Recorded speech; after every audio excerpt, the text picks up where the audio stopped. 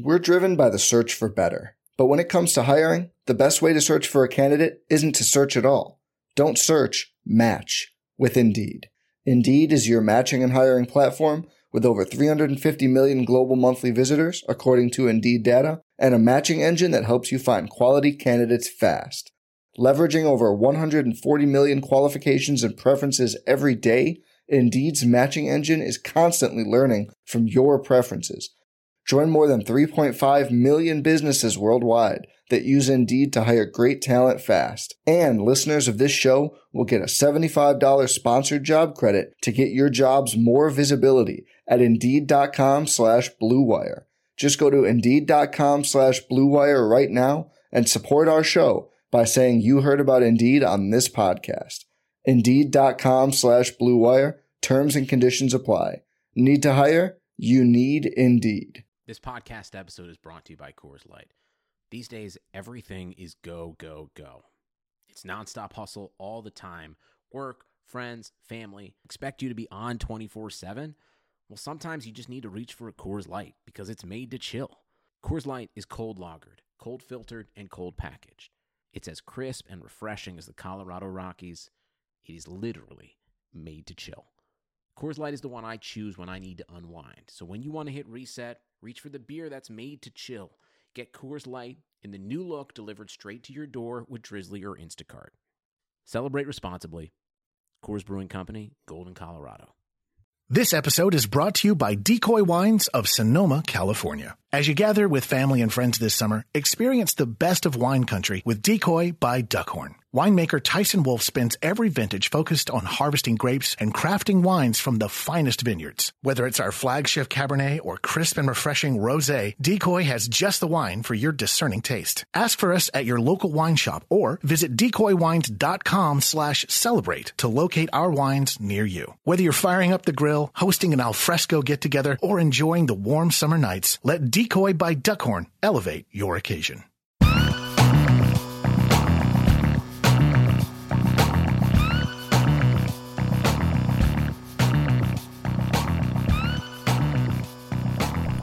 You're listening to the September 4th, 2017 College Football Show, a Word of His Radio podcast. I'm Kyle Pollack on Twitter at KylePollackFF, and joining me is my co-host, Jordan Hoover at JHoover9787 on Twitter. Jordan, how you doing tonight? I'm good, Kyle.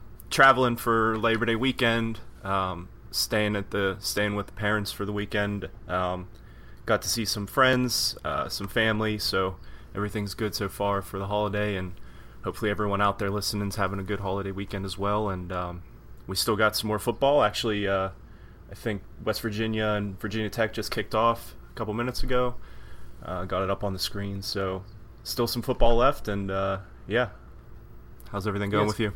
Yeah, good. I got that game running in the background too. Finally got some live action yesterday. Worked my first game as an intern for the Penn State football team, so I was really excited about that. Big win for them. And some pretty good action yesterday. Bama, Florida State didn't live up to the hype, but we, there's always a couple other games to watch with CFB. So we got some good games, which I was very happy about. And today was a big day with NFL cuts today and yesterday. A lot of kind of surprising news with that. Jonathan Williams got cut. I know that was a big shock to a lot of people in the fantasy community. If you want to keep up with all that, you guys know who we are. We're RotoViz. We're always keeping you up to date on the latest news. We got your app. We got our apps all up to date with the custom cheat sheet and projection wizard for your drafts. I know a lot of people probably have drafts tomorrow. I have a draft tomorrow night from one of my last redraft leagues, and I'll probably be using that to get going with it. So we got all those great apps coming to help you out with your drafts. A lot of new articles, like I was saying. And if you're a listener for the show, you can always get that 30% discount that we've been talking for the past couple of weeks if you want to use the NFL Pass. It's for podcast listeners only, and it's available through the homepage, rotoviz.com/podcast. Jordan and I love RotoViz. Obviously, we write for them. He's been putting out a lot of great content with his college football pieces as well, so follow that throughout the season. And, yeah, just keep checking out our content over at the RotoViz page. So we're going to hop right into, we have a couple games to recap from this weekend, obviously, first full slate of games. And then we'll be previewing a couple of the big games for next week. Again, a couple of marquee out-of-conference games next week with Ohio State, Oklahoma, Notre Dame, Georgia, games of that nature, even a couple big in-conference games. First kind of big piece of news I want to cover is DeAndre Francois got hurt last night for Florida State in that Florida State-Alabama game that so many people were talking about. It was just announced that he's out for the season. I believe it's a patellar tendon injury. They didn't exactly say what it was, but he is out for the year. It's a huge blow to Florida State. James Blackman, true freshman, is expected to take over. I think this is really going to impact their passing game a lot. Obviously, their starting quarterback's out, but they're going to be running the ball a lot more, in my opinion. Kind of lean on Cam Akers, who looked pretty good last night. Lean on Jacques Patrick a little bit more. Might be a little tougher for Auden Tate, Nyquan Murray, and George Campbell to put up those big numbers. I feel horrible for the whole team that this happened. Feel horrible for Francois that this is really going to impact his NFL future, impact what was supposed to be a national championship type season for Florida State. So kind of just a bad situation all around for these guys. But guys like Cam Akers and Jacques Patrick might benefit from it a lot. Yeah, kind of just echoing what you said. You feel bad for the kid because he was building on a really solid season from last year, anticipating probably more progression. I know that we were both pretty high on him. He could have come out for the draft next year. He's draft eligible. He may have stayed in school anyways, regardless. It doesn't really matter at this point. It's more about his recovery, but we know how terrible those patellar tendon injuries can be for football players. So hopefully, I was pretty high on Francois as an NFL prospect, so I'm just hoping that he can get a full recovery and get back to playing football hopefully next season. But like you said, this definitely does affect what Florida State's going to be able to do on that side of the football. They struggle to run the ball against Alabama, probably predictably, because Alabama's always really good against the run. But like you said, Cam Akers, I think he got 10 carries in that game for 30 yards, I believe was his stat line. So he was the leading rusher for the team. But like you said, they're probably going to need more than just Cam Akers now because they're going to have to they're going to have to give James Blackman a little bit of time, I think, to get acclimated to the offense and running it. But it was a tough loss, letdown way to start the season, and your quarterback gets hurt. It's a tough way to start for the Seminoles. Definitely, yeah, and that was kind of an ugly game too. That was my concern with this game, was Florida State's offensive line versus Bama's defensive line. Francois took a pounding in the Orange Bowl against Michigan, and that was, I liked Francois. I think I had him about QB 8 or 9, kind of 10, that range for next year. But my concern was, he's taken a lot of beating already coming in, and if this year he keeps taking more, my health was a concern for me, and kind of pocket presence if he gets scared. Scared kind of gets like Ghost of beatings past almost, coming in as a quarterback, and sure enough, first game gets drilled, rolls up on his leg wrong and out for the year. So kind of too bad for him. Hopefully he recovers. Next note for us is kind of a very high scoring game, which I was surprised by. I'm not surprised by the high score per se, but that both teams scored so high. Missouri knocked off Missouri State 72-48, I believe. I don't know if it was 48 or 43. My bad. I don't have the score pulled up. But Drew Lock from Missouri tied an SEC record with 7 touchdowns, threw for 521 yards. The Missouri offense put up 815 total yards. Damari Crockett, who I love a ton, he's my running back 1 for next year's class, not 2018, 2019. My running back 2 coming out of high school, moved him up to running back 1 after last year. Had 202 yards and 2 touchdowns. A guy that I kind of highlighted over at DLF as a breakout guy for this year that had, I'd never heard of him before. Watching Crockett's highlights, he was the next highlight that was on next, was Jonathan Johnson. Was a good return guy, big play threat for them last year. Had 5 catches for 116 yards and 2 touchdowns in this game. 1 kick return for 10 yards. And Jamon Moore, who's a receiver I know some people like, had 4 for 187 and 2 touchdowns. I knew Missouri had a good offense, but I was not expecting them to be this good. I don't know about you, but I didn't expect them to put up this type of numbers week 1. Yeah, over 800 total yards. I mean, anytime you see that, it just opens your eyes because you don't see it very often. 7 passing touchdowns for Drew Lock, like you said, over 500 yards. All the guys that we kind of highlighted on this offense in the preview series that we did before the season, they all pretty much stepped up and came out and got a piece of this offensive outburst. I like, I think Locke is an interesting guy to watch moving forward. We touched on him briefly in the preview. but this is a tremendous start. Crockett, we're both high on him. I like Jamon Moore. I don't know necessarily if he can be like a wide receiver one type at the NFL level, but he's going to be pretty productive in this offense, especially if this is any indication of how it's going to be moving forward. Missouri's defense, is that to me might have been this. That's the second largest takeaway for me from this game, is the fact that they let up 43 points to an FCS school. They were really bad last year. I think they were 118th in total defense from a season ago, and it looks like it's going to be shaky again. So, we might see kind of these video game numbers in their games moving forward. Yeah, might have a Texas Tech type situation there for the Tigers. Right. I didn't mind Drew Lock. I don't think I had him super high in my quarterback rankings for next year. As a freshman, he started, which was good. I like that he was able to start young. Has a big arm, but I'm not really sure what to make in terms of NFL potential for him. Do you have any read on him for that, or? It's kind of tough because let me pull up my rankings. I think I have him around like maybe QB 12-ish for the class. I haven't actually gotten to watch a ton, but he's definitely one that before the season I wanted to keep a closer eye on and see how he progresses moving forward this season to get a better idea.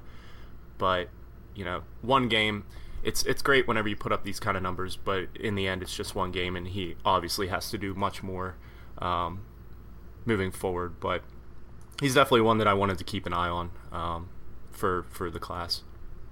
Yeah, definitely. I agree. And, with some of the other top QBs struggling for this year, who knows? He could be a guy that ends up coming out and rising up the board. But we had another offense that went off this week. Thursday night, Oklahoma State, who's a team I'm really high on this year. I have them making the playoff. They, predictably torched Tulsa. Mason Rudolph, 20 for 24, 303 yards, 3 passing touchdowns, 1 rushing. Justice Hill, 15 carries, 132 yards, 1 touchdown. And James Washington, who I know you're really high on. I like him a lot too. Not as high as you, but still, top 5, top 3 type receiver for me. 6 catches, 145 yards, 2 touchdowns, including a 77-yarder. This offense is explosive. We all knew that, and I'm happy to see them meet our expectations. I think they're a team that's kind of a little bit underrated right now in terms of national prominence. Yeah, we love this offense. We talked about them a lot leading up to the start of the season, and they didn't let us down. My boy James Washington, he doesn't look, he doesn't have the build and the stature that you would usually assume that a dominant receiver would have. He's shorter, he's about 205 pounds, but the way that he gets open downfield and manipulates his body, it's Tulsa, but he's been doing this now for over a season. He just consistently. He just finds a way to get downfield and make plays. It's just what he does. And again, attached to Mason Rudolph, this, I don't see any reason why this offense is going to slow down. Right. Washington, I've thought of it before, but a little Amari Cooper-esque to me almost, especially if he tests well. Kind of, Cooper with a little bit kind of similar build to him, 6 foot, 6'1", 205, 210. Someone that could obviously just go wherever you want on the defense. Obviously finds a soft spot in zones, and obviously a top target for one of the top teams in the country. So that's kind of who Washington reminds me of right now, an Amari Cooper light type, at least in terms of his profile. Might not profile exactly like him in terms of film, but his numbers, his athleticism, that's what kind of backs it up for me. And one other guy I want to highlight, I really like Tyrone Johnson a lot. I mentioned him in the preview. He had first touchdown for them of the game, 44-yard reception, and he had 29-yard kick return. So hopefully as the year moves along, he kind of moves up to the wide receiver 2 on the depth chart and is able to kind of fill in for James Washington next year as the wide receiver 1 once he graduates. Yeah, and I think you mentioned Justice Hill as well in the lead-in. He looked really good again. He's just a really dynamic running back. He's one of my favorites for, I think he's the 2019 class. But he's definitely a guy that was really productive as a freshman. Kind of bumped Chris Carson out of the way in that backfield last year. and he continues, just picked up where he left off, and he's just he's like the third piece of that offensive puzzle that they put together there at Oklahoma State, and it's just going to be fun watching these games. They look like they're clicking on all cylinders, and until they come up against a real stout defense, they're probably just going to be able to do pretty much whatever they want. Yeah, Hill, like you said, a guy that I think is really underrated. Yeah. Could be one of the better backs in the country this year. Yeah. Definitely in the Big 12. The other game on Thursday was kind of the primetime game on FS1 besides the Ohio State-Indiana game. Obviously, it was the other primetime game was Washington going to Rutgers. I had Washington was favored by 27.5, and I thought that line was way too low, and Rutgers came out and surprised me a lot. They looked very good in the first half. I'm sure a couple of people saw Jake Browning got absolutely rocked on one play.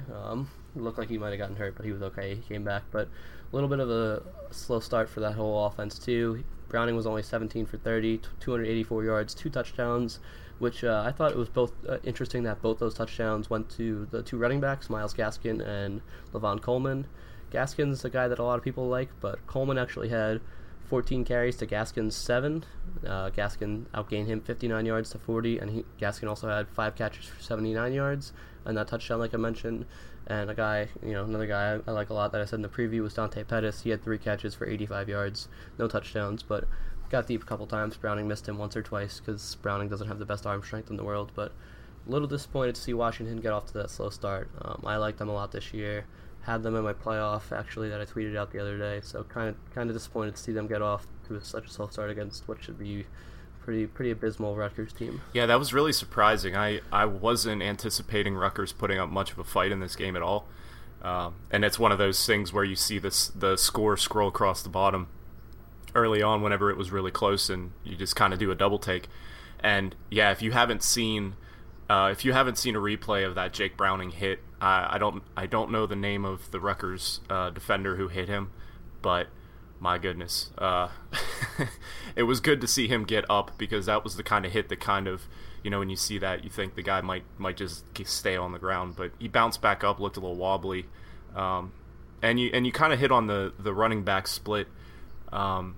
We went into pretty good detail talking about this backfield in the Pac-12 preview. And we talked about how Gaskin is kind of the smaller of the two. Coleman's about 220 pounds, kind of the in-between tackles runner. Both caught a touchdown, like you said, which is good to see for them.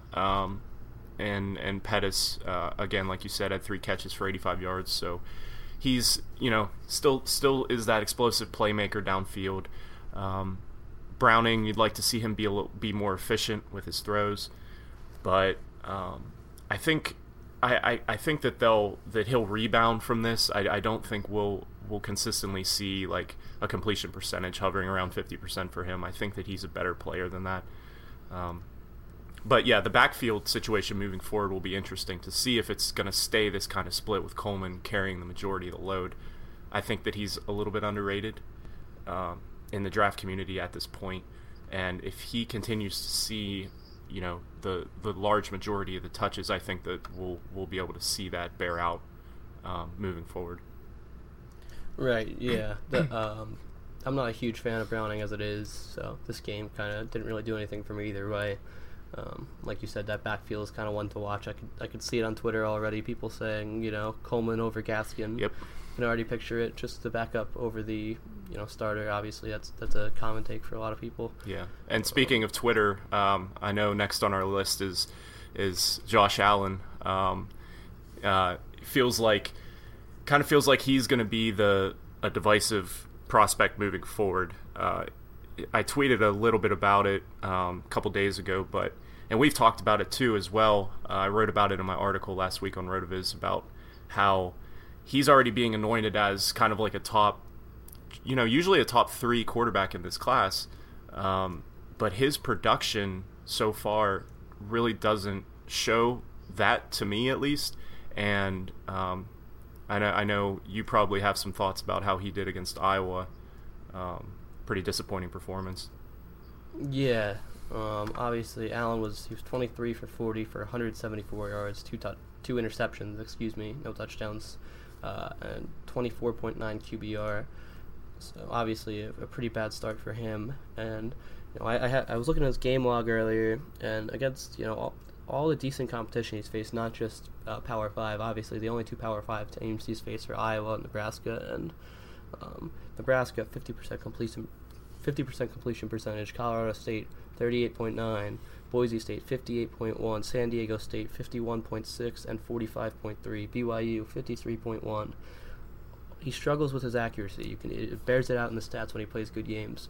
I said it when I was talking to my friend about the game, and I said he's basically Patrick Mahomes without the consistency.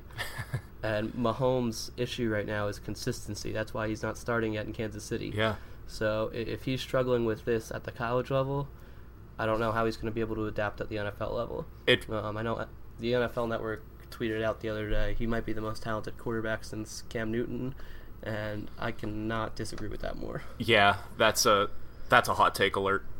Yes. And I get it. I like the comparison that you made between kind of like the similarities he has with Pat Mahomes, because whenever the Chiefs played their last preseason game, Mahomes was making some ridiculous throws that were going around on Twitter. But he also... Yeah, I know. I tweeted out. I quoted one of the tweets and tweeted at the Chiefs and said start him after he made one of those throws. Yeah, and it's great that he has that ability and that arm strength. But then he also, in the same game, makes a handful of really, really poor decisions, the kind of decisions that will get you yanked in the NFL. And I think that maybe that's kind of the same deal with Josh Allen. He's right now, I feel like people are ranking him based on a projection that they think they can envision happening, but not necessarily taking into account what he's actually shown us so far. And I personally am a pretty big believer in evaluating what people have put on paper so far, more so than just trying to project, because we are imperfect projectors of future success at this, relatively speaking. So until we see him turn a corner and start being more accurate on a consistent basis, I just have a hard time getting on the train with everyone else. Mm-hmm. Yeah, Allen doesn't hit any of those statistical check marks that quarterbacks need to hit for me to be drafted, at least in the first round. So I think I have him as top 5 right now, but I'm probably going to end up moving him down just based on, even if he does well against some of the lesser Mountain West competition, I'll probably end up moving him down because guys like, Brandon Wimbush or someone like Drew Lock even, could, with a good season, could jump over him for me. And the last game we're going to recap is Louisville. I don't know if anyone caught that one last night, but it was on the same time as Bama and Florida State. A little more entertaining, in my opinion. Kind of watched the end of that game as opposed to Bama, Florida State. They won a close one, 35-28 against Purdue. Lamar Jackson was fine. It wasn't anything due to his problem. He had 378 yards passing, 2 touchdowns, no interceptions, 107 rushing yards, kind of what we're used to from the Heisman Trophy winner. 2 receivers, Jalen Smith, Des Fitzpatrick, both very impressive. Smith had 8 catches for 117 yards. Fitzpatrick, 4 catches for 95 yards and a touchdown, which that touchdown was really impressive from Jackson. He fit into a tight window between 2 defenders. So anyone that says Jackson needs to switch to wide receiver from quarterback, I tell you to go look at that throw. I think he's got the traits to stick a quarterback at the next level. Louisville's defense was just really the concern in this game. Purdue's offense looked pretty good. Their quarterback David Blau got hurt late in the game, but just kind of a little surprised to see that score more than anything else. Yeah, I know that Purdue, some people were kind of thinking Purdue might make strides this year with the new offensive philosophy, and they did well to hang in with Louisville in this game. But I just love seeing Lamar Jackson play well, man. I'm on Team Jackson here. And also Jalen Smith, too. That was good to see him kind of bust out as well. 2 guys that I really like. And like you said, I think that, we kind of talked about this before as well, about how Lamar Jackson it kind of seemed like people were sleeping on him for whatever reason going into the season, even though he won the Heisman Trophy last year. And people were talking about position changes for him, like you mentioned. But I just think that's silly, honestly, and glad to see him come out strong in the first game, and I think that he's just going to keep building on it. I'm a believer at this point. Me too. I don't know how you can't root for the guy. He's so much fun to watch. Right. Just a total joy on the field. So with all our picks from last week, we still got the game tonight that we picked, West Virginia, Virginia Tech, and I think we split on that one. I took West Virginia, you took Virginia Tech. I'm pretty sure that's what it was. So I believe I'm 5-4-1. You're 4-5-1. So pretty close. We both lost our upset pick last week against the spread. I think both teams lost outright too. So not phenomenal. It's hard out here. But we're looking up after the first week. We went 1-2-1, both of us in the first week. So we're both looking up a little bit. Yeah. I'm feeling good. I might want to roll these picks over onto my bookie. We talked about them last week. They got a great rep, 100% cash bonuses. So when you're feeling good after you hear all our picks tonight, you can go over there. They'll give you money for basically doing nothing and just for listening to us. So if you have any problems, come to us, not them, because they got that rock solid reputation that they want to uphold. Us, not so much. We might not have that rock solid reputation like they have. I wouldn't recommend this to anyone if I didn't want to do it myself. I'm a broke college student, so I can't exactly put my money where my mouth is, but if I wasn't, I would definitely head on over to my bookie. They also have in-game betting, so if you take our advice, you're not looking so well. Say someone for some reason told you to pick Middle Tennessee State and they're getting cooked by Vanderbilt, you could switch mid-game, make some of that money back with their awesome in-game betting. Like I mentioned, you can head on over there now. They'll match your deposit with up to 100% bonus, as long as you use promo code ROTOCFB for our podcast. So if you visit mybookie.ag today, you play, you win, and you'll get paid. So, like I was saying, we're going to have some of our picks for this week.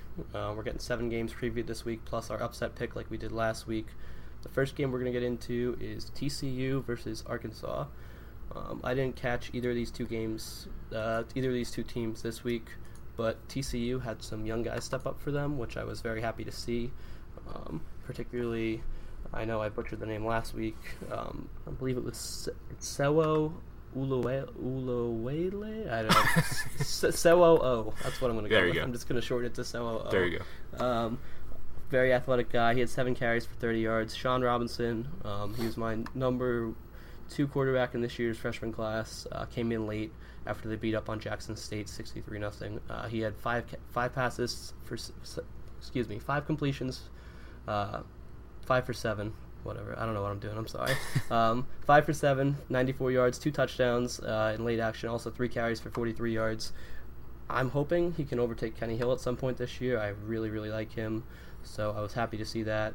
And the other young freshman for them, Jalen Rieger, 2 catches, 37 yards, along with 32. So just kind of a young offense that I really am excited to see. The defense looked improved from last year because they had a pretty poor defense. Obviously, it's Jackson State, but they gave up no points, so I was happy to see that. I know Arkansas won 2.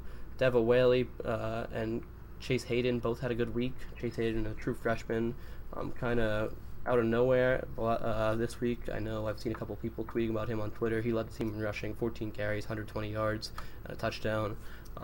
Malik Williams was the more highly touted freshman there, but Hayden kind of surprised on the depth chart. Showed up as the backup to Deva Whaley and ended up leading the team in rushing this week. Arkansas is favored by 1.5, depending which service you go to. It's at home for Arkansas, but I want to take TCU. I like that offense a lot. I think the Arkansas offense could kind of be in for a little bit of a shock. I don't think they have the strongest attack in the world, and I think the defense for TCU is a little bit more improved this year. So I like TCU plus 1.5 in this game. I like that pick. One thing that kind of surprised me about TCU and Kenny Hill was Kenny Hill. Kind of dogged on him a little bit before the season, but he was really efficient in this game. 4 touchdowns, 1 interception, 18-23, really efficient. And I want to say that 14 different players caught a pass in this game for TCU, which is pretty wild. They really spread the ball around. Which is a good sign to get everyone involved. I know that Kyle Hicks also, I think, got hurt in this game. I was pretty high on him running back for TCU. I'm not quite sure what the injury was and if he'll be back for Arkansas or not. But yeah, Kenny Hill just kind of drives me crazy because we saw, like, back when he played at Texas A&M, there were times where we saw the upside that he presents, but then we saw the real bad, the bad Kenny Hill. The downside was always there, looming around the corner. And this one game has not convinced me that this is the new and improved, brand new Kenny Hill. Going to stay, this is a huge jump up in competition this week against an SEC team in Arkansas. At Arkansas, I think I'm gonna take Arkansas -1.5. I think the run game, like you mentioned, the TCU defense looks improved, and they quite likely are from last year, but I'm still not convinced that once they go up against, again, SEC competition, the kind of running game that Arkansas can put on the field, I just have a feeling that this might turn into kind of like a body blow game. And I'm not, I don't want to predict a Kenny Hill meltdown, but I'm just not ready yet to change my tune on him quite yet. So I'll go Arkansas -1.5. I'll agree. I don't feel great relying on Kenny Hill for any pick. Right. I think that's definitely a fair pick. Another Arkansas team kind of in the news this week. Arkansas State nearly knocked off Nebraska last night. They recovered an onside kick with 40 seconds left, but couldn't score again. Nebraska won 43-36. But the next game we'll preview in this week is Nebraska-Oregon. Oregon's favored by 9.5. They're at home. Oregon put up 77 last night on Southern Utah. Obviously, Southern Utah, so take it with a grain of salt. But Royce Freeman, 23 carries, 150 yards, 4 touchdowns. Justin Herbert, just 1 touchdown, but very efficient. Had a 96 QBR rating. Charles Nelson, two-way player for them, 5 catches, 99 yards. Really run heavy, as you could expect with Oregon. New coach coming in too, from UCF, who's also who's also very run heavy. So 27 pass attempts to 52 rush attempts, but over 700 yards of offense for them. So should be interesting to see that against a Nebraska team that gave up 36 to Arkansas State this week. Arkansas State's offense looked pretty good though. Trey Bryant, who's a pretty good spark athlete coming out of high school, had 31 carries for 192 yards and 1 touchdown. I was interested to kind of see how that backfield shook out. There were 1 or 2 guys kind of fighting for Bryant with touches, and he clearly won. Stanley Morgan, 5 catches for 102 yards and a touchdown, and highly touted freshman Tyjon Lindsey, kind of a disappointing opener for him, 3 catches for 14 yards, so pretty low yards per reception there. And Tanner Lee started for them. Average game, 19 for 32, 238 yards and 2 touchdowns. Nebraska's defense struggling against Arkansas State, and Oregon putting up 77. Coupled with Oregon being at home, I'm gonna take Oregon with the points here. Oregon -9.5 for me. So I think it might be over 2 touchdowns. Oregon. I think Oregon. I'm not gonna say Oregon's back because people have been saying Texas is back, and look what happened to them. But I think Oregon's on their way to being back. Yeah, I'm also going to go with Oregon -9.5 at home. You hit on a lot of great points there. It's the Nebraska defense really, they struggled. That's probably the best way to put it. They struggled last week. Like you said, Oregon put up 77 points.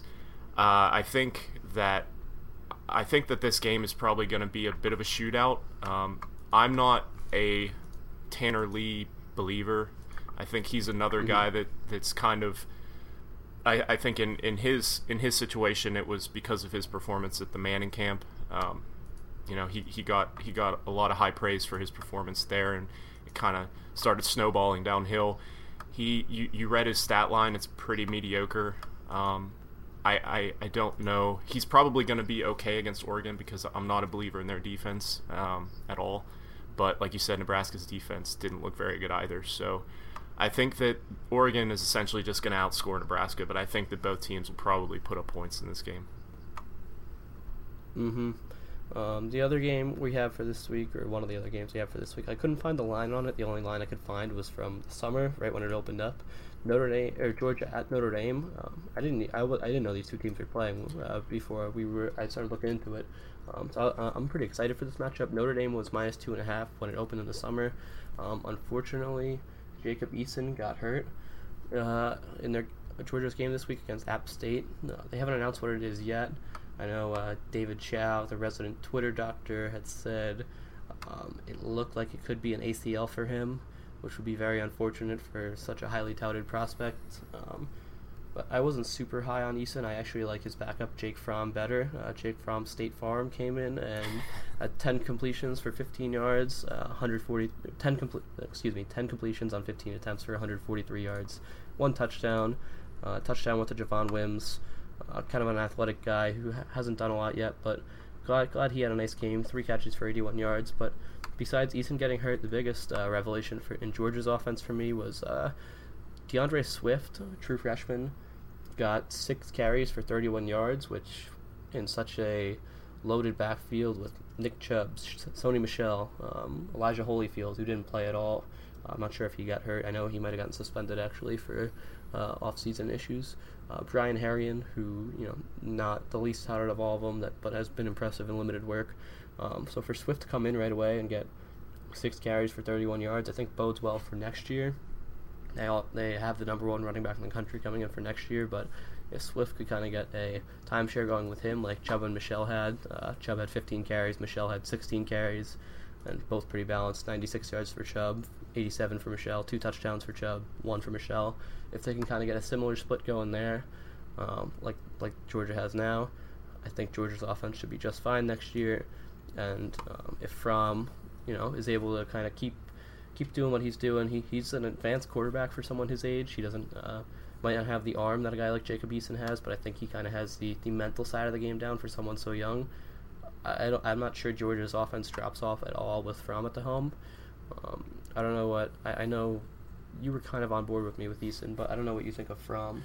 Yeah, I know how first of all, I wanted to say you need to get that nickname patented, trademarked right now before someone else steals it, because that's perfect. I will say I can't take credit for that one. In one of my leagues, Chris Chung at FF Dynasty 01, I believe, on Twitter, he has Jake Fromm. That's his name for his college fantasy team, Jake Fromm State Farm. He said he's waiting for him to get to the NFL. So well, shout out to Chris for that one. shout out where shout outs are due. Yes.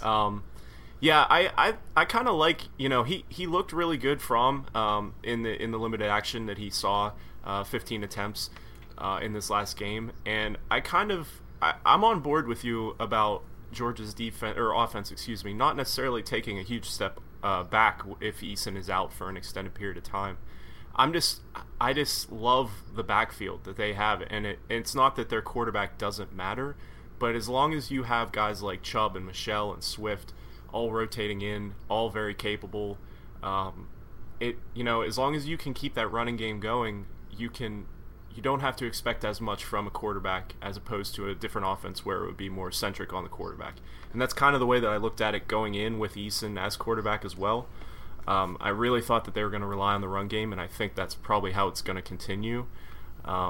We talked about Michel and Chubb, in the preview. And it was interesting to see that they gave them a pretty even split of carries.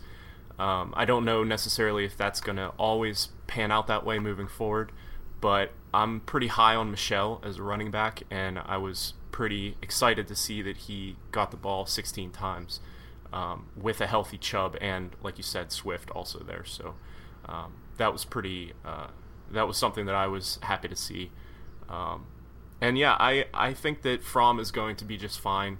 I think that this offense is going to be just fine with him under center, and I think they're probably going to keep relying on the run game. And I know that you're pretty high on Brandon Wimbush, Notre Dame's quarterback. I know that pulling up his stat line, 2 touchdowns, 1 interception, 17 of 30, 184 yards. I saw he made a couple nice throws, sort of following that on Twitter. And I really like Josh Adams, their running back. He was really productive in their last game too. 19 carries, 161 yards, 2 touchdowns. I'm pretty high on him, and I think that he projects, in my opinion, pretty well at the next level. It'll be interesting to see if it continues going down this road with him handling the majority of touches. And I think you were pretty high on Tony Jones Jr. Is that right too? Yeah, I think he's an underrated guy. Don't think he's necessarily going to get a lot of work. Just someone who kind of needs to be monitored more in Devy circles. But Wimbush, like you said, is the guy I'm really high on the Notre Dame offense. Him and ESB, Equanimeous St. Brown, are kind of the two guys. St. Brown's my number one receiver for this year. Wimbush, I think I have him third, I believe, in quarterbacks. He also ran for over 100 yards against Temple, 100 yards and a touchdown. So that's kind of the matchup I really want to see. Georgia's defense versus Wimbush in his first real tough start as a college quarterback. Temple's a good team. They've been good the past couple of years, but they're going to be down this year. They lost their coach, they lost their quarterback, lost their running back, top receiving options. So I'm interested to see how Wimbush is able to handle Georgia's defense. How, like you said, Adams, who had a great game, and that rushing attack. Dexter Williams also had 6 carries for 124 yards. So that Georgia's defensive line, their whole front seven, basically, against Notre Dame's rush attack, and how that affects Wimbush's processing skills when he's under pressure. Because I don't think someone like St. Brown, someone like Elise Mack, I don't think those guys will have problems getting open against their secondary. Georgia doesn't have a great secondary, so I want to see really how Wimbush does. If the line was at Notre Dame 2.5, it's really tight for me. It's kind of I would say a pick 'em for me, with it also being Fromm's first field test. I'm going to take Georgia just because Notre Dame's defense has been paper thin the past couple of years, especially the rush defense. And you got Chubb, Michelle, DeAndre Swift, Harry, and like I mentioned, all those guys going up against Notre Dame's subpar defense. I think that could bode for some trouble for them. Yeah, this is a really tough one. I kind of agree with you. I feel like this is a really even matchup, and there are a lot of different variables going in here that could swing it one way or the other. I think the game is at Notre Dame, and if we're going with that 2.5 point line, I think I'm gonna agree with you, and I'm gonna go Georgia plus 2.5. But I don't have a great read on this one. I think that this is definitely one of the more intriguing matchups this week, I think, for a lot of different reasons. Most of them you laid out already, but I think in a game this close, I'm gonna take Georgia plus 2.5. Don't feel great about it, but that's what I'm gonna stick with. Right, like you said, this is one of the games I'm more excited for this week. So it's a solid slate this week, and we're definitely going to have more of those games coming up. The game I'll be at this week, I'll be working again, Penn State Pitt. I'm very excited for this one. Hoping, obviously Penn State comes back and gets a little revenge on last year's game that probably kept them out of the playoffs. Penn State looked very good this week, obviously. Saquon Barkley, if you hadn't heard. He's good at football. He's not bad. Had a phenomenal performance again this week. I believe about 220 all-purpose yards between kickoff returns. Had over 50-yard reception. I believe about 180 yards rushing, 2 touchdowns. Had one called back where he went about 70 yards and they ruled out of bounds at the 7-yard line. So basically that offense as a whole looked phenomenal. Trace McSorley was a little shaky in the first quarter. Missed Jawan Johnson and Mike Gesicki on a couple throws where if he had led them better, would have been touchdowns. Didn't matter, the offense still went down and scored anyway. Gesicki had a nice game, had 2 touchdowns, over 50 yards. Jawan Johnson had 84 yards, no touchdown, but kind of a good start for him as his first game as Penn State's top receiver. Other than that, I was really happy with how the team looked this week for Penn State. Defense looked solid. Pitt went to overtime with Youngstown State, so a little concerning for your Pitt fan if you're going to overtime with Youngstown State and you're taking on the number 6 team in the country at home with a revenge factor the next week. Penn State's favored by 18.5. This is going to be my lock of the century. I'm taking Penn State plus 18.5 pretty easily for me. Go State. Yeah, you laid it out. Penn State looked really good on offense. One smaller thing that I was really encouraged by was the kick return game for Penn State. DeAndre Tompkins, he had 4 punt returns, 127 yards, and a touchdown, and he looked really dynamic in that role. And that's something that, for real football purposes, I think sometimes gets maybe underlooked a bit. You always hear coaches talk about special teams, but it's true. Like when you have a really dynamic guy in the kick return game who can consistently flip fields for you and put your offense in good position, it helps immensely. And Penn State's offense can, they don't necessarily need more help. They're going to be good regardless. But if he can keep putting the offense on, plus field position, it's just going to make them even more dangerous. So that's definitely something that was a development that I thought was pretty interesting, to have that kind of element come into the game. Yeah, like you said, Barkley looked like Saquon Barkley. He's, in both of our opinions, the best running back in the country. Trace McSorley, like you said, looked a little bit shaky. It just seems like he's always going to kind of be that sort of, not necessarily uneven, because I think he's better than that, but he's just, we may not ever see a completely perfect game from him, but he still makes so many plays and puts the team in a good position to win, so it's hard to really argue too much. And Mike Gesicki, 2 touchdowns, that was great to see. I'm pretty high on him in the tight end class coming up. I know that Pitt, Kadri Olison, I think injured his ankle in the game against Youngstown State, and I'm not sure if he's going to be playing in this game. He's, in my opinion, probably their best player on offense. I know he rushed for 91 yards and 2 touchdowns, caught 5 passes in the last game, so he's a pretty big part of their offense. And if he is indeed out, they're going to have guys to fill in behind him, but that's a pretty big loss for them. And going up against Penn State, that offense, they need all the pieces they have to be able to keep up, I think.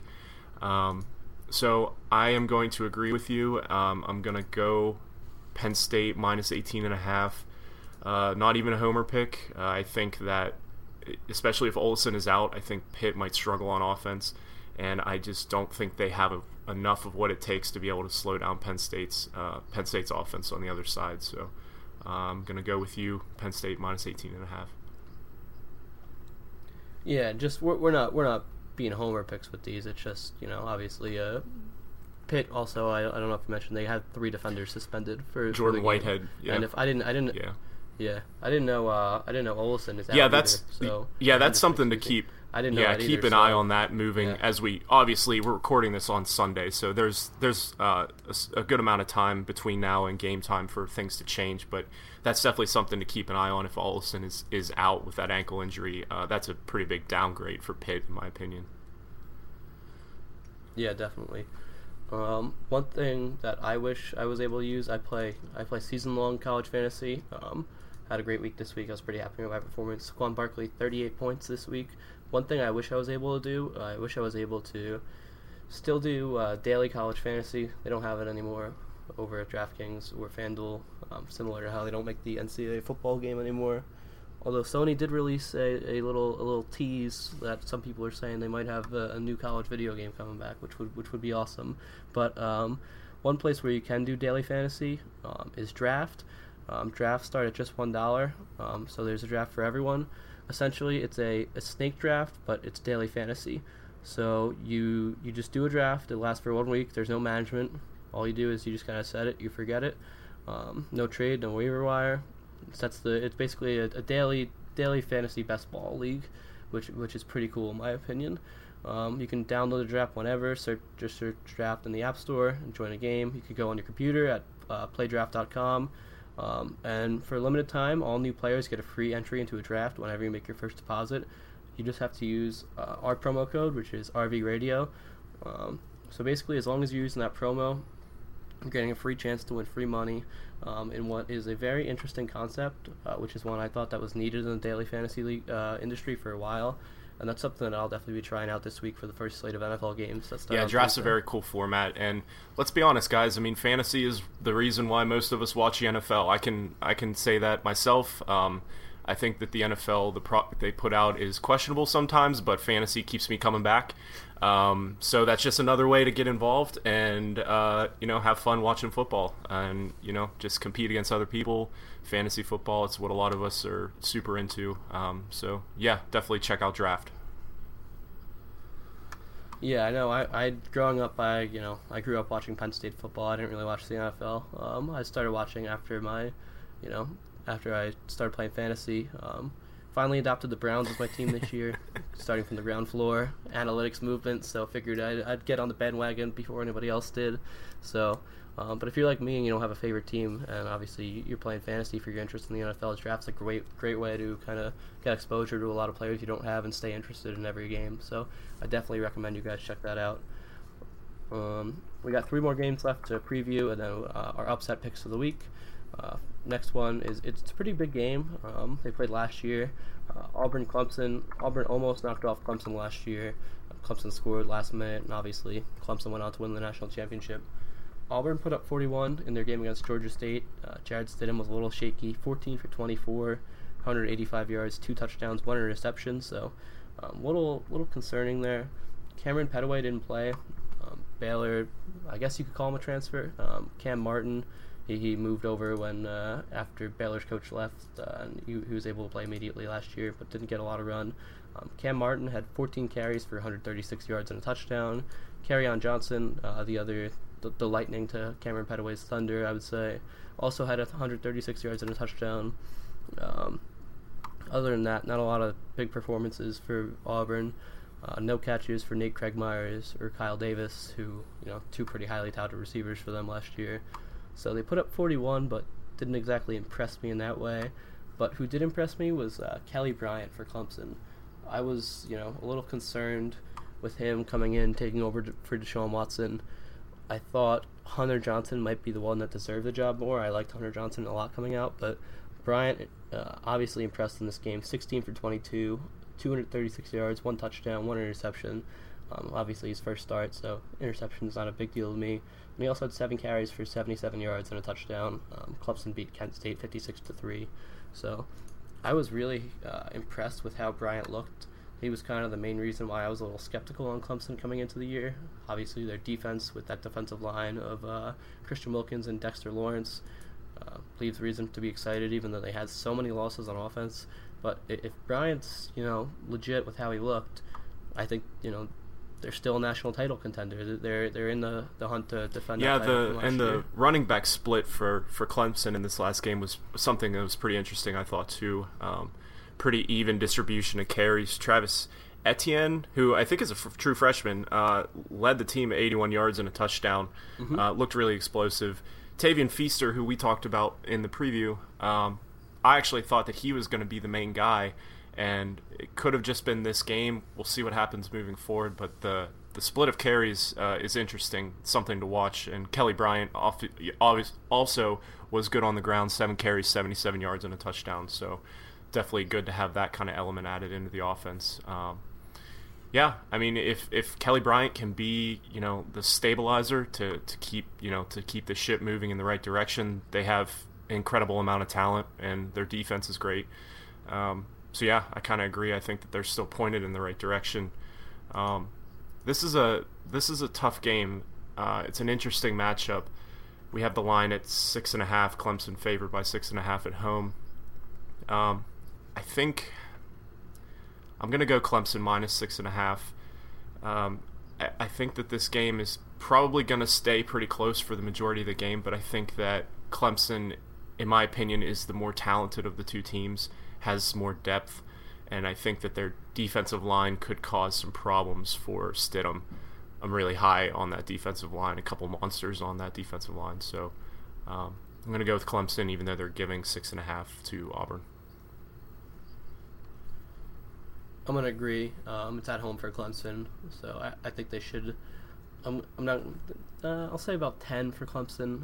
I'm not super worried about Auburn for them. Kind of a little disappointed. Auburn's defense is a little shaky, but like you said, with that distribution of touches, no one had over 10 carries for Clemson, which was interesting to me. They had 43 attempts, but Etienne had 8 carries and was the leading rusher. So the way they split touches against Auburn will be interesting, because Auburn's run defense last year was pretty good, but they lost Carl Lawson, so this will be their first real test without him. So if they can kind of vary the types of backs they use, Etienne and Feaster are pretty similar. C.J. Fuller, also had 7 carries, a little bigger. So if they can kind of attack them up the middle, get the linebackers out in space, and use the read option a little bit with Kelly Bryant, I think that'll definitely work Clemson's advantage. So I'm going to take Clemson minus 6.5, kind of because of that breakdown that you were talking about. And then there's a big game for this week is Ohio State minus 7. Ohio State's favored by 7.5 at home against Oklahoma. I know they had a big game this week against Indiana, or excuse me, it was at Indiana, but they had the primetime game Thursday. And unfortunately, one of your big guys, who I know both you and I both like, you've been talking about. Yeah, Nick Westbrook. He's kind of my guy on that offense. When we were talking about these games last week, when we recorded, I was under the impression that Simmie Cobbs wasn't even going to play, and then he just goes out and beasts all over Ohio State secondary. It's good to see, but I was kind of caught off guard because I really thought that he wasn't even going to be playing. Indiana's offense looked really good, real fast paced. They hung with Ohio State for eventually the talent and depth of Ohio State wore out Indiana, which I think we both kind of saw coming. But their offense looked good, and Simmie Cobbs looked really good. Hopefully, I haven't gotten an update on Westbrook's injury, but hopefully he can come back and kind of just add another dynamic piece. But for Ohio State, their secondary looked really shaky, and I think that I don't know that 1 week is enough time to turn that around and get ready for Baker Mayfield and the Oklahoma passing offense. His stat line from last week is pretty ridiculous. He was 19 of 20 for 329 yards and 3 touchdowns, an adjusted yards per attempt of 19.5. Those numbers obviously are not going to be sustainable over the long haul, but I'm really high on Baker Mayfield. I think just because he's older for a prospect, he's short, relatively speaking, for a prospect. He kind of gets looked down on a bit, but he's been one of the most productive quarterbacks we've seen in college in a while. This is probably the marquee matchup of the week. I know you'll probably want to talk about the Ohio State running backs, your boy J.K. Dobbins. I'm gonna go. This one is tough too, but I think I'm gonna take Oklahoma plus 7.5 here. I don't necessarily know if they're going to win the game, but I think it does stay within a touchdown. But I wouldn't be surprised if Oklahoma does win. I think that the Ohio State secondary really got exposed against Indiana, and Baker Mayfield is a superior quarterback, so I think that he could kind of do the same thing to them as well. But like I said, I know you probably want to talk about J.K. Dobbins. Yeah, Dobbins, true freshman, spark phenom, at 145 spark score, 29 carries, 181 yards, no touchdowns. Did have 2 catches for 24 yards as well. I think he might have Wally pipped Mike Weber per se, because Mike Weber was injured. I'm not sure if Weber's going to be able to get that job back. Dobbins, I would say, very similar type of player to a guy like Saquon Barkley or Darius Geis. I think within, after this season, we could be talking about him as, that type of player, a high first-round draft pick, someone like, the guy he's not replacing, obviously. Ezekiel Elliott was gone last year, but kind of, following in the footsteps of, as Mike Weber had over 1,000 yards last year, but didn't exactly fill that void totally. The main thing with Ohio State, why they were struggling so much, in my opinion, was their receivers. Their receivers really didn't come to play till late. Paris Campbell had a long touchdown, ended up with 6 catches for 136 yards and a touchdown. Johnny Dixon had a 59-yard touchdown. But other than that, if you take out those 2 long touchdowns, both guys barely, don't have over. I don't know if neither of them have over. Excuse me. Paris Campbell just has over 60 yards. Johnny Dixon has 9 yards. J.K. Dobbins is the next leading receiver with 24 yards. So I'm really concerned about their receiving core.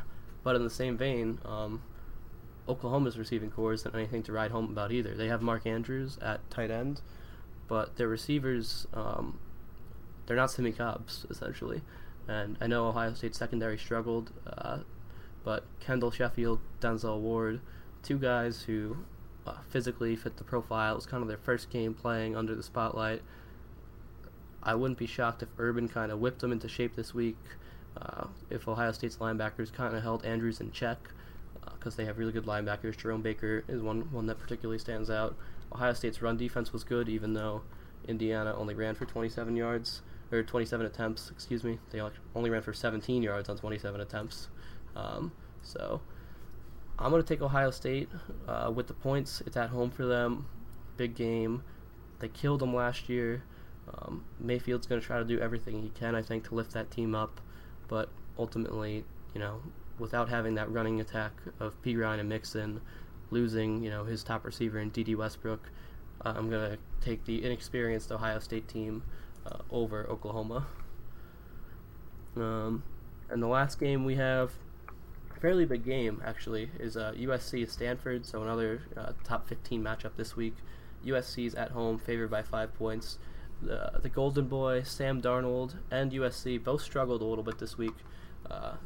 USC was tied late into the fourth quarter with Western Michigan, which that shocked me. I was not expecting that at all, especially since the game was at home for USC, and Western Michigan obviously lost a good portion of their team, you could say, with Zach Terrell, Corey Davis, and PJ Fleck all leaving. But Darnold, no touchdowns, 2 interceptions, 289 yards, 23 for 33, so completion percentage was okay. But the rushing attack was really what propelled USC. Ronald Jones, 18 carries, 159 yards, 3 touchdowns, and true freshman Stephen Carr, who we both highlighted that we liked a lot, 7 carries, 69 yards, 2 touchdowns, including a 52-yard touchdown that kind of broke the game open for USC and kind of saved them from what would have been a massive upset. And Deontay Burnett, their top receiver, had 7 catches for 142 yards, so kind of built on that nice Rose Bowl. But that was a little concerning for USC this week, in my opinion. And the defense giving up 31 points is what concerns me more than the offense looking a little shaky. But what I really want to touch on, like I mentioned, was Darnold. I believe it was Justice Mosqueda who tweeted out how Darnold had 5 touchdowns to 4 interceptions against bowl teams last year. And, talk all you want about how much Western Michigan lost, but they did make a New Year's Six Bowl. I was thinking PCS Bowl.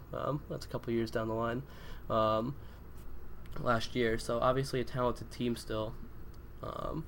Darnold, 2 interceptions against them, so he kind of needs to display that consistency more if he kind of wants to be anointed the next Andrew Luck, like some people have done. Stanford looked good against Rice, didn't play this week. I'm going to take Stanford +5. I don't know if they'll necessarily win, but I'm going to take Stanford with the points. I think it'll be a close game. And this game it's at USC, is that correct? Okay. Yeah, Stanford looked really good against Rice. We talked about that offense a little bit last week. There are a couple pieces on there that we like, and like you said, you kind of laid it out with Darnold. It was a bit disappointing to see his final stat line, throwing 2 interceptions, and also, like you said, the USC defense giving up 31 points to Western Michigan. It's a bit concerning.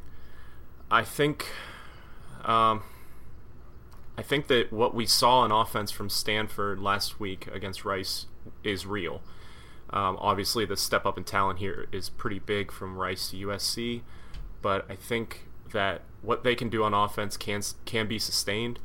And I think that Bryce Love is a pretty talented running back. We've talked about him a good bit too. So I'm going to agree, and I'm going to take Stanford +5. Like you said, I think that I think USC could end up winning this game, but I think that it's closer than the spread. So I'm also going to agree with you and go Stanford +5.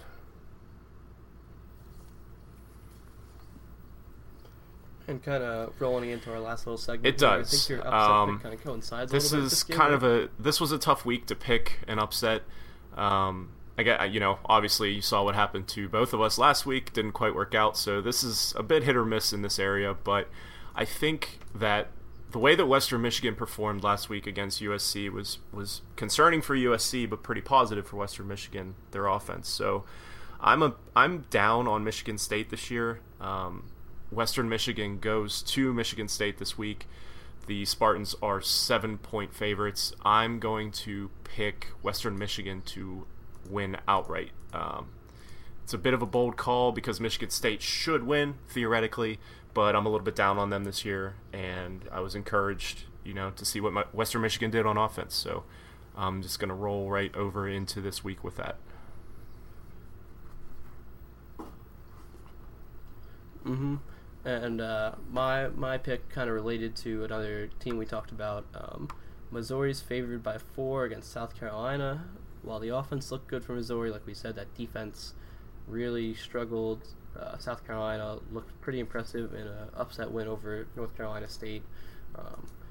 SEC East champs, in my opinion. South Carolina, I'm taking them over Mizzou. So South Carolina +4, and I'm taking them outright too. So I really like them a lot this year. I like that pick. With a lot of talent, I like that. I think is going to surprise some people. That'll do it for us. One game we didn't touch on, I'll just mention quickly. Florida lost to Michigan, and Florida's offense was pretty abysmal. Michigan's defense looked good, so I was not pleased to see Michigan. Not pleased to see Michigan win, but kind of pleasantly surprised, I guess you could say, to see that defense perform so well against Florida.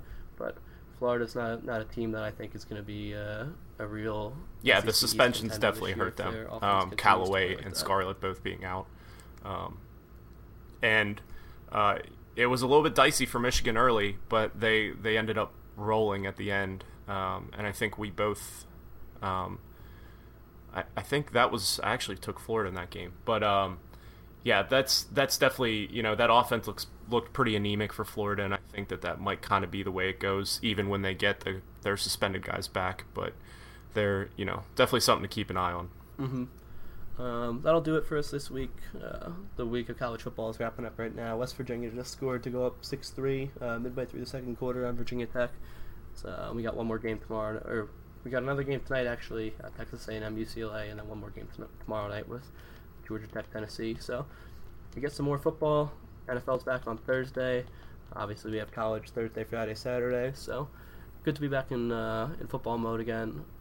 For Jordan, at Twitter on @jhoover9787. I'm Kyle Pollock at Twitter at Kyle Pollock FF. See you later, guys. See you guys next week, and enjoy week 3 of football. Thank you for listening to the College Football Show, a RotoViz Radio podcast. Our executive producer is Matthew Friedman. Please rate and review the RotoViz Radio podcast on iTunes or your favorite podcast app. Contact us via email at rotovizradio@gmail.com and follow us on Twitter at RotoVizRadio. And remember, you can always support the pod by subscribing to RotoViz at a 30% discount through the RotoViz Radio homepage, rotoviz.com/podcast.